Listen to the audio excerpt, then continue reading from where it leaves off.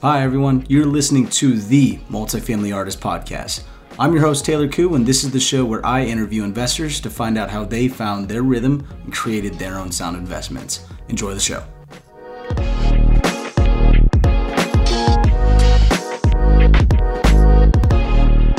What's up, everyone? Welcome to the Multifamily Artist Podcast. I'm your host, Taylor Koo, and this is the show where I interview multifamily real estate investors and discuss how they found their rhythm and created their own sound investments. But before we hop into today's show, I want to remind you of today's sponsor. This show is brought to you by PassiveInvesting.com. PassiveInvesting.com is a private equity real estate investment firm focused on institutional quality and multifamily and self-storage assets, and also express car washes in the hottest markets in the United States. PassiveInvesting.com partners with their investors to provide opportunities to build wealth together by delivering consistent monthly cash flow, capital appreciation, and strong tax benefits. They currently have 1,800 plus passive investors with a 65% repeat investor rate. If you're interested in learning more, head over to PassiveInvesting.com or click on the link in the show notes. You can get more information on investment opportunities, educational webinars, or insightful articles. Reach out and see how they can help you build wealthy real estate. Now, for today's guest, he manages all aspects of Perpetual Wealth's capital's growing portfolio. Before becoming involved with multifamily investing, he was a top broker at the third most competitive residential real estate market in the country, winning numerous awards for production. During this time, he specialized in helping investors acquire long-term projects that would provide favorable cash flow and appreciation. He's got some super cool tattoos, and he can 9 times out of 10 probably kick your butt in Brazilian Jiu-Jitsu. Please give a warm welcome to Justin Moy. Man, Taylor, I'm excited. Quite the intro. I don't know, man. Set me up pretty big there. I try. And you know what? Before this, I was also listening to your interview with Ruben, and I didn't realize that you were really into martial arts.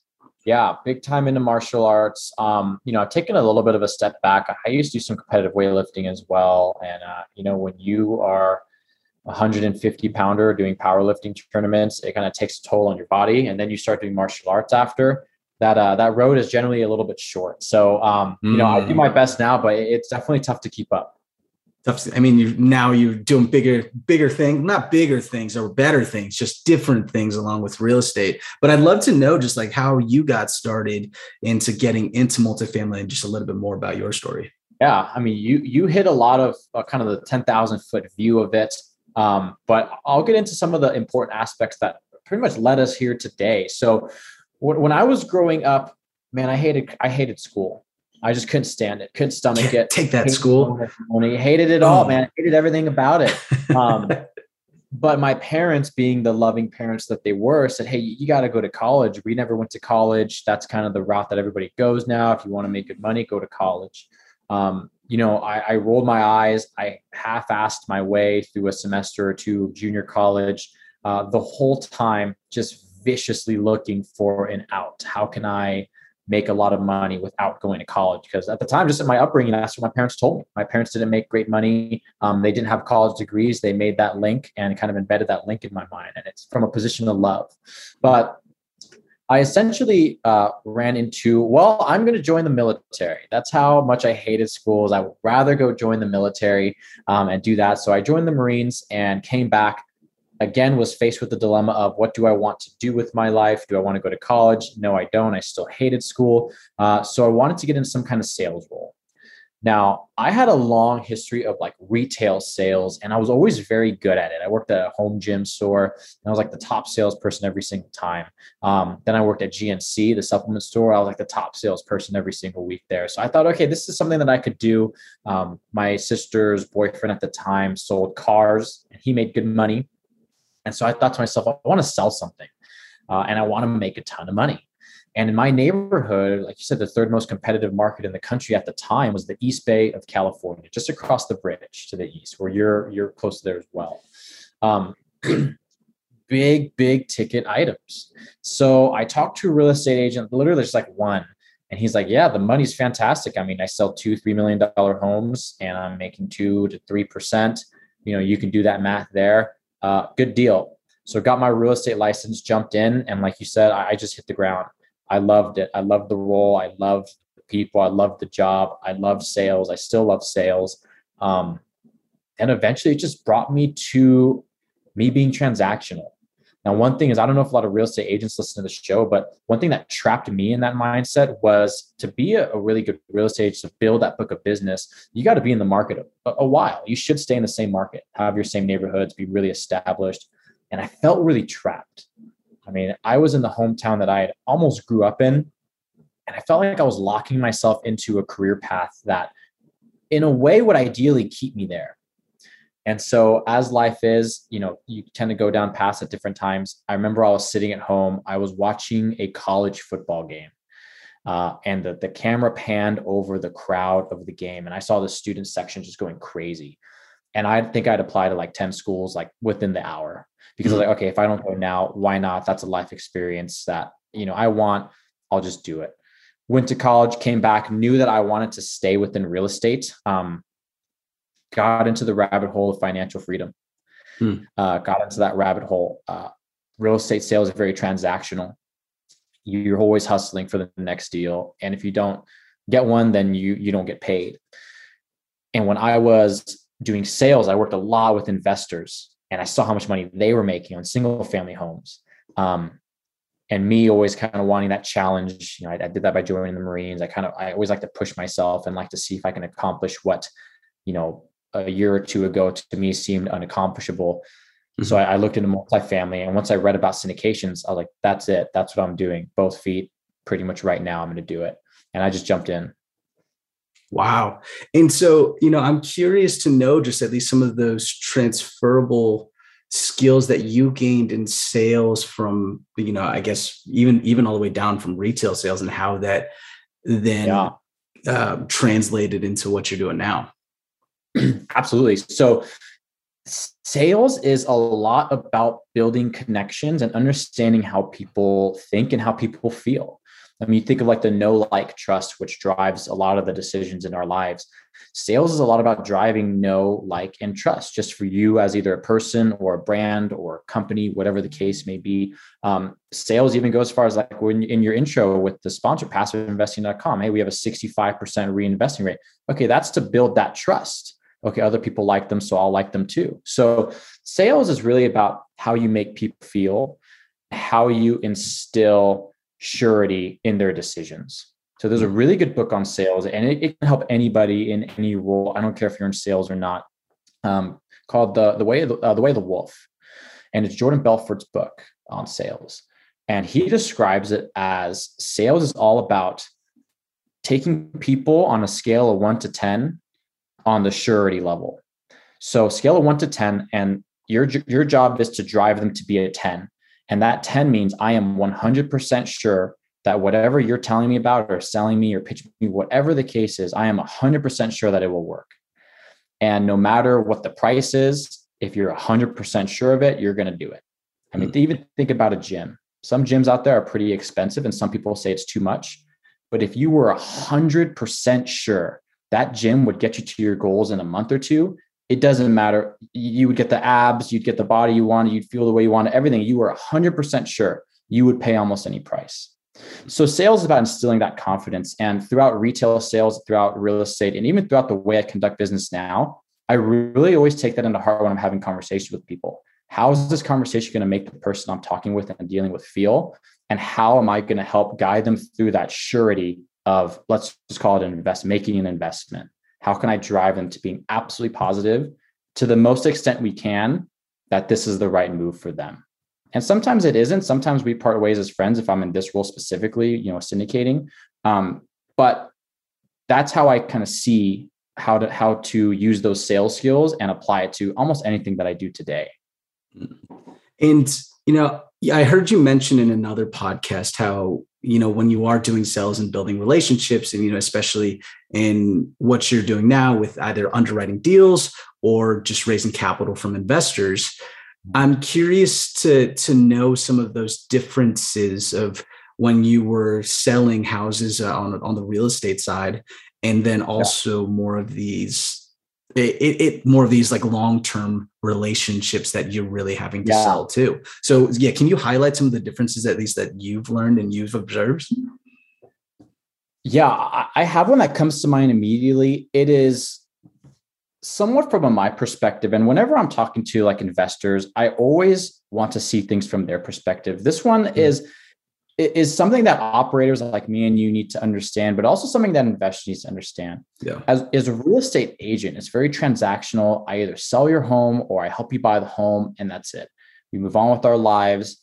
If I liked you, I'll continue staying in touch. If we didn't, it's not a big deal. It's about a 3-month process, maybe a couple, maybe a little bit longer, but it's whatever. I worked with plenty of people in the residential space that I didn't care for, whether they were rude or whether they had unrealistic expectations or whether we just didn't get along personally.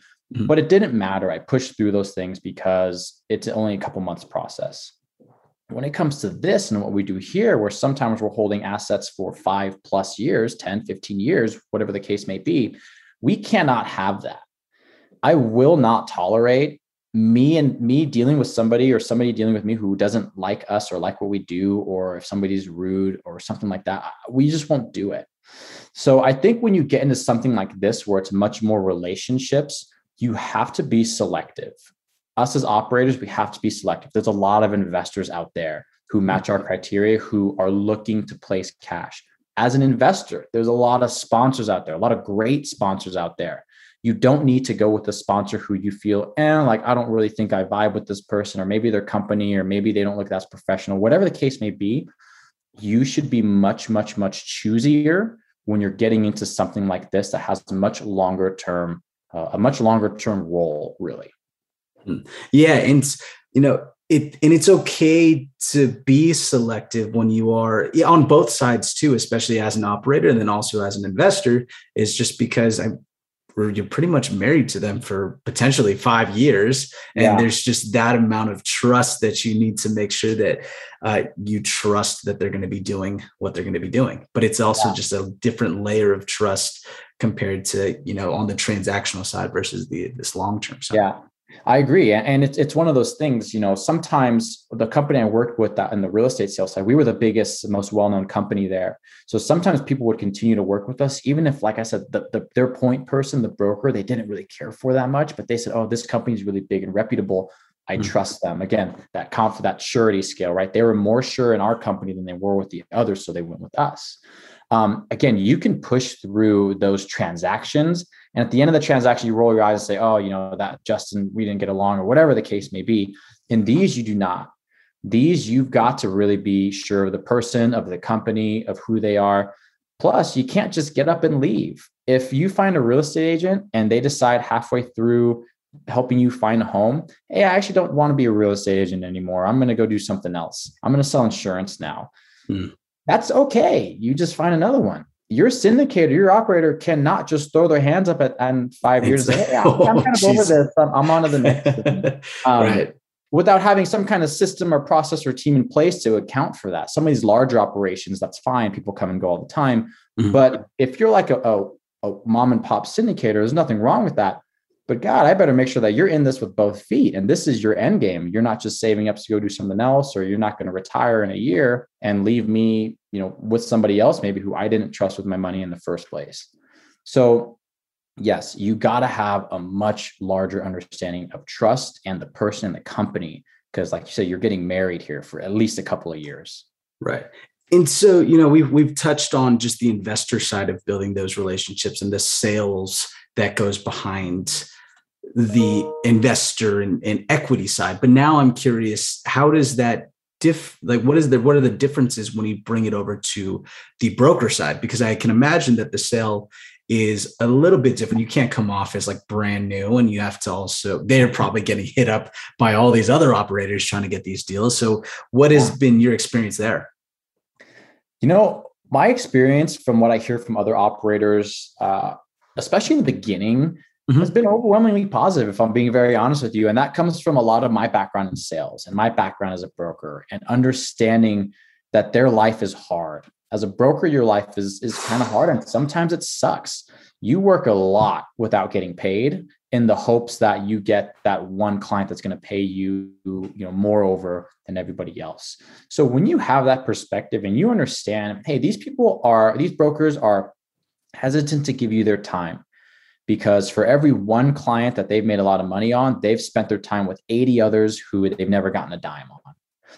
And then as they get bigger and more reputable, and those are the ones with deal flow who you want to connect with, they can whittle that down. Some of them don't even need to talk to new people because they just know, hey, for the next 40 years, I'm good. I have my client base and they're going to keep calling me, keep selling and keep buying, and they don't need anybody else.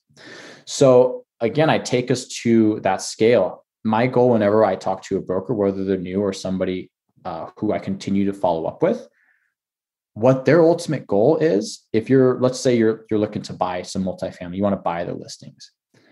Again, take them down that surety path. On a scale of 1 to 10, how confident are they in you and your ability to be a buyer? And you can increase that scale for them by a couple things. First is being confident. I mean, you've got to be confident. Second, don't ever lie.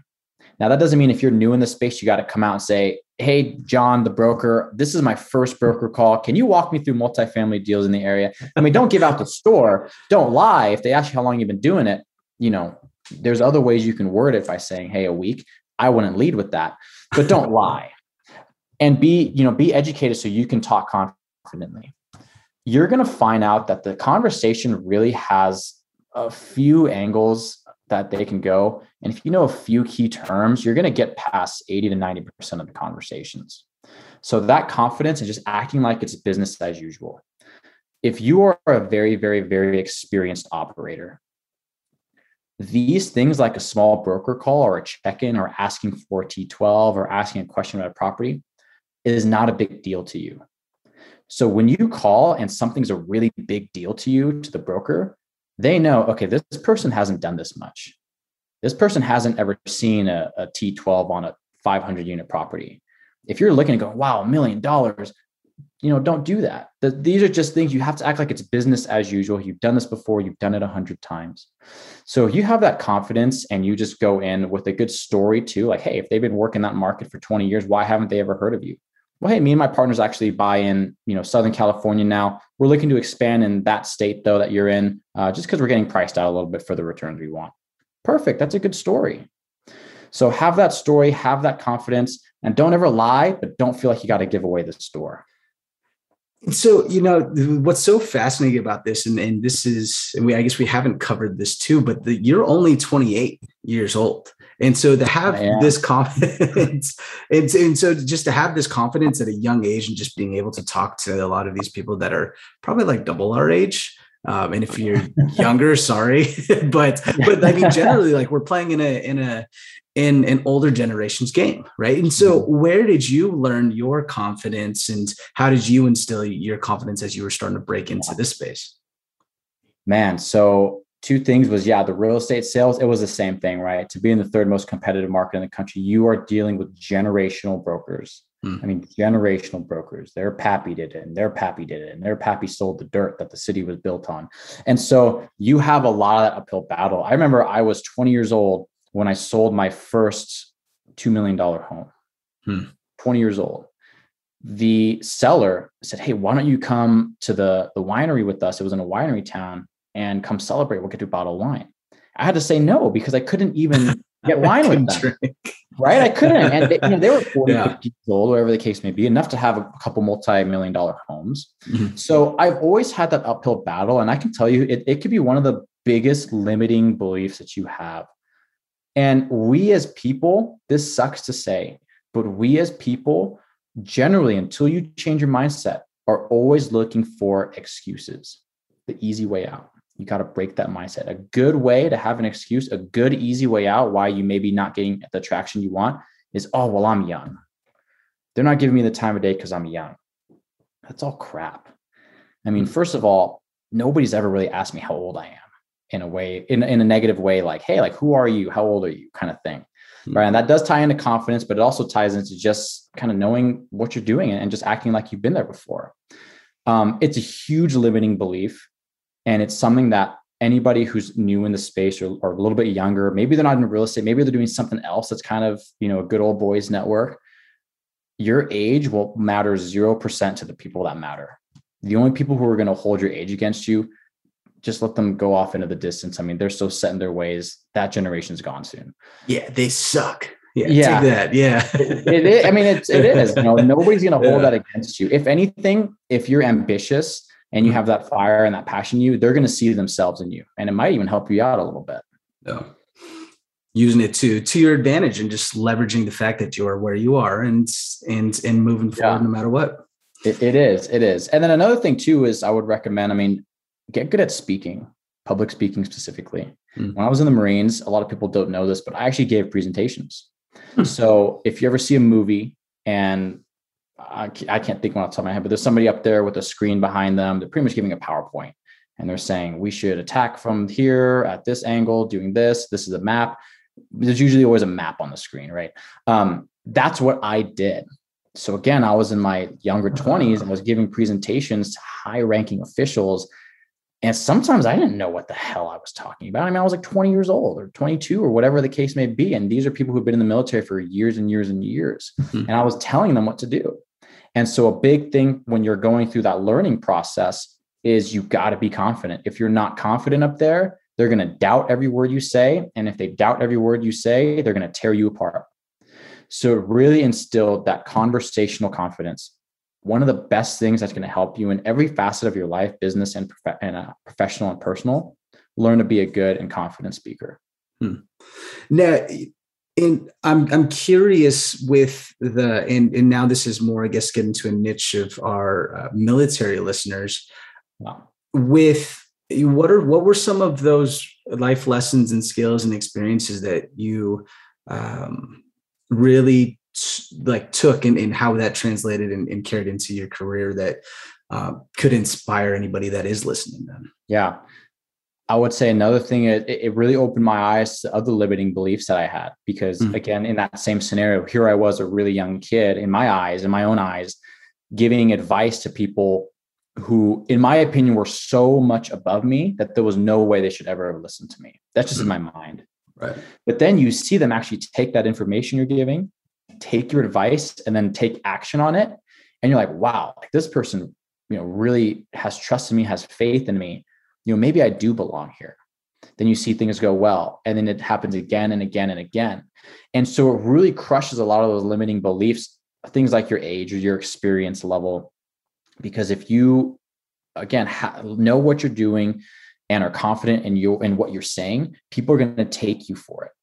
And so one thing is the limiting beliefs around those. Another is I realize that, a lot of people aren't as big and scary as you might make them out to be. I was in the Marines, and I wanted to join the Marines because I wanted to look back on my life and say I did the hardest one, whatever. Looking back, wish it sucked, right? It sucked. I don't say that to brag. I say it because I look at Marines before when, and I thought, oh my goodness, like they are the most hardcore, like they are killers. They are ruthless. They are just the best of the best of the best.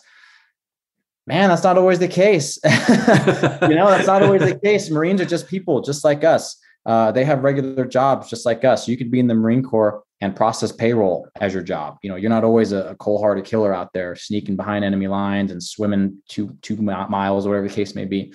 So to me, it really leveled people out to where titles and experiences and people in conventionally held upper roles, like let's say a broker that you're talking to, those don't really intimidate me anymore, because I've seen the hardest of the hardest. I've seen badass Marines and badass guys in the Navy.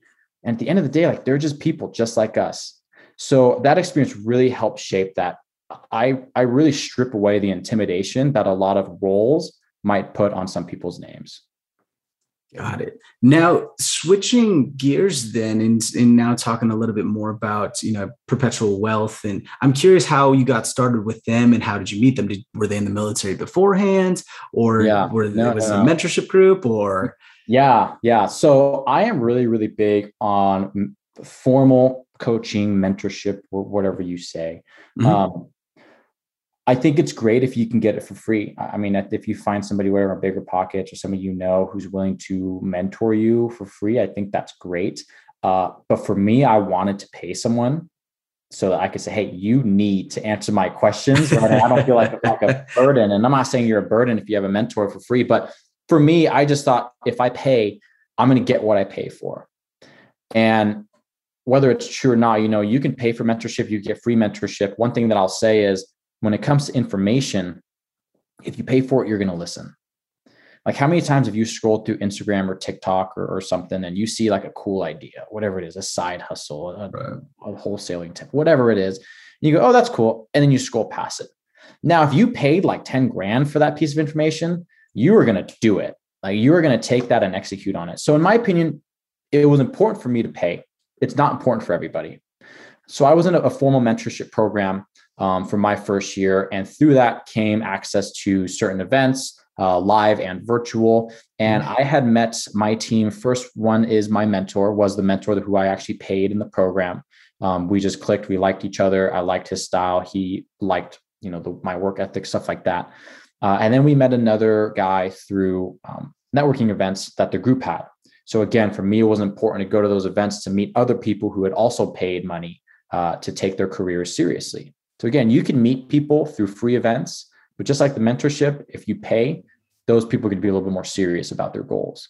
So my mentor, and then through some paid networking live events, and we clicked, we did a couple deals together, and then we're off to the races. Wow. And, I love the fact that you said that too, because I know on Bigger Pockets, sometimes there can be a lot of slander saying like, oh, these mentors and mentorship groups, they're just a lot of money and you're not really going to get anything from it. I think on the single family side, you can definitely work your way around it. But then when it comes to like scaling up on the multifamily side, there's so many moving parts where it's like, you kind of need somebody to watch your back. Definitely. Yeah. I mean, it is what it is. Like a lot of people will say, well, don't pay for mentorship. I've seen this a lot. Well, don't pay for mentorship. You get all that information for free. Like, yeah, probably. I mean, if I listen to podcasts every single day, if I read books every single day, if I go on Bigger Pockets for an hour a day and read blogs, probably, or I could pay whatever, 10, 20, 30, up to 50 grand for some of these programs and text somebody who's been doing it for 30 years and say, hey, what should I do about this situation? And get a perfectly tailored answer to me. So money is just a factor of time. If you want to put in the time instead and just learn manually, bit by bit, bite by bite through different podcasts and things like that, you could do it. It's just going to take you more time. And I was in a position where luckily I was very fortunate where I could just afford to buy the time. I'll just pay for the mentorship. It had formal training. And then I can just ask somebody the very specific questions that I have as I continue my real estate journey. So no, you don't need it. Do I think they're a ripoff? Absolutely not. I'm sure there's maybe some programs better than others, but you got to put in the work too. No program is going to say, hey, just because it's a lot of money, you're going to be super successful. You probably will be, because if you're willing to pay a lot of money, you're probably really serious about it. And you'll meet other serious people, and you're going to surround yourself with very, very serious and successful people. And that's a big, important part of it as well. So there's a lot of benefits of it. At the end of the day, money's a factor of time. And I chose to pay for it. I agree. And so now what type of assets does Perpetual Wealth go after? What market are y'all in? In case somebody wants to invest with y'all. Yeah, absolutely. So right now we have a big portfolio in Michigan. We're not pushing there as much. We get a couple of good deals there. One of my mentors lives there, knows the market super, super well. We're pushing really heavy now into like Kansas City and surrounding areas. We see a lot of great trends. I live out here in the Phoenix area. Mm-hmm. One thing about us is we don't like big, sexy places like Boise, Phoenix, Texas, Austin. We like the boring investments in stable and great markets that are growing, but we're not getting pushed into a 3 cap property. We like a little bit more on the bone for that. So we like to invest in multifamily properties. They do have a value add component to it, Class B, C properties, where we're going in and doing some heavy lifting, refining our cash and our investors out. And then we like to have some cash flow. We like to cash flow through it. Maybe we refi it a couple more times and then sell it off. Or maybe we sell it if the market's super hot, but we like to see some cash flow, because the biggest thing for us is I believe that investment should impact your life today. One of my biggest pet peeves about the quote unquote conventional investing, where you have a 401k or an IRA, you got this big stack of money for you, waiting for you when you're 65, is it doesn't impact your life today. if I have an investment, I want it to impact in terms of cash flow. That's what it is with real estate.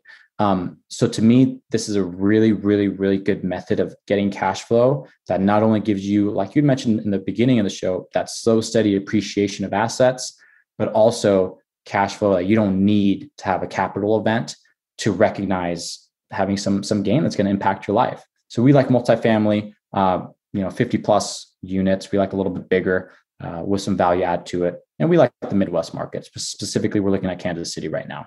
Kansas City right now, and you have an asset in Michigan. And, for people that are in California, because that is where majority of my listeners are from, sometimes they get into just this mindset of saying like, oh, why would anybody want to move over to Kansas City or Michigan? Like, why should I invest there? I'd love to hear like your take on it and some of the business philosophy that you guys have in targeting these assets. So if you look at Kansas City, I have kind of this joke where I call it the Phoenix of the Midwest. It's a little bit of a joke because, again, it's going back to, hey, I don't like those big, sexy areas. California is a big, sexy area. You know what that means? Tons and tons and tons of competition. And a lot of your return, again, isn't on that cash flow. It's on that capital event that you almost feel sure that it's going to appreciate. I don't like that play. I like to have benefit now. And so if you look at the population and the growth trends of Kansas City, it's very, very slow and steady in terms of growth of employment, growth of salaries, and a restriction of housing. So we see a lot of the opportunities that Phoenix would have had, 10, 20 years ago in Kansas City. And if you're living in, like I call the coastals, New York and California, where statistically most people live, if you want cash flow assets, those are tough. You got to get something. You really, really, really have to find a diamond there. There's a lot of competition. Another saying that I like from a business mentor of mine was, when your competition zigs, you zag. Everybody's going to flood California. Everybody's flooding Phoenix. Everybody in Tucson, Arizona as a whole, everybody's flooding Texas. I don't want to go there and dilute my returns because we're getting outbid by $1 million. And to get competitive, we have to bid more, take less cash. We like markets that are stable and strong, but give us enough meat on the bone to where we're not getting absolutely drowned out, like in a lot of those big coastal areas. Got it. And so, now I guess going like straight into examples, then I'd love to hear just more about this property in Michigan, like how you guys found it. How you guys found it, how you guys finance it, et cetera.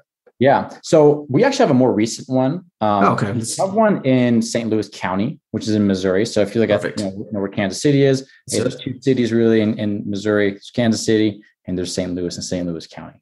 And so we have this property in St. Louis County, and we are stabilizing it currently. So we bought it actually distressed. Now, a lot of people, if they're familiar with the multifamily space, once you get to a certain size, you're typically dealing with brokers.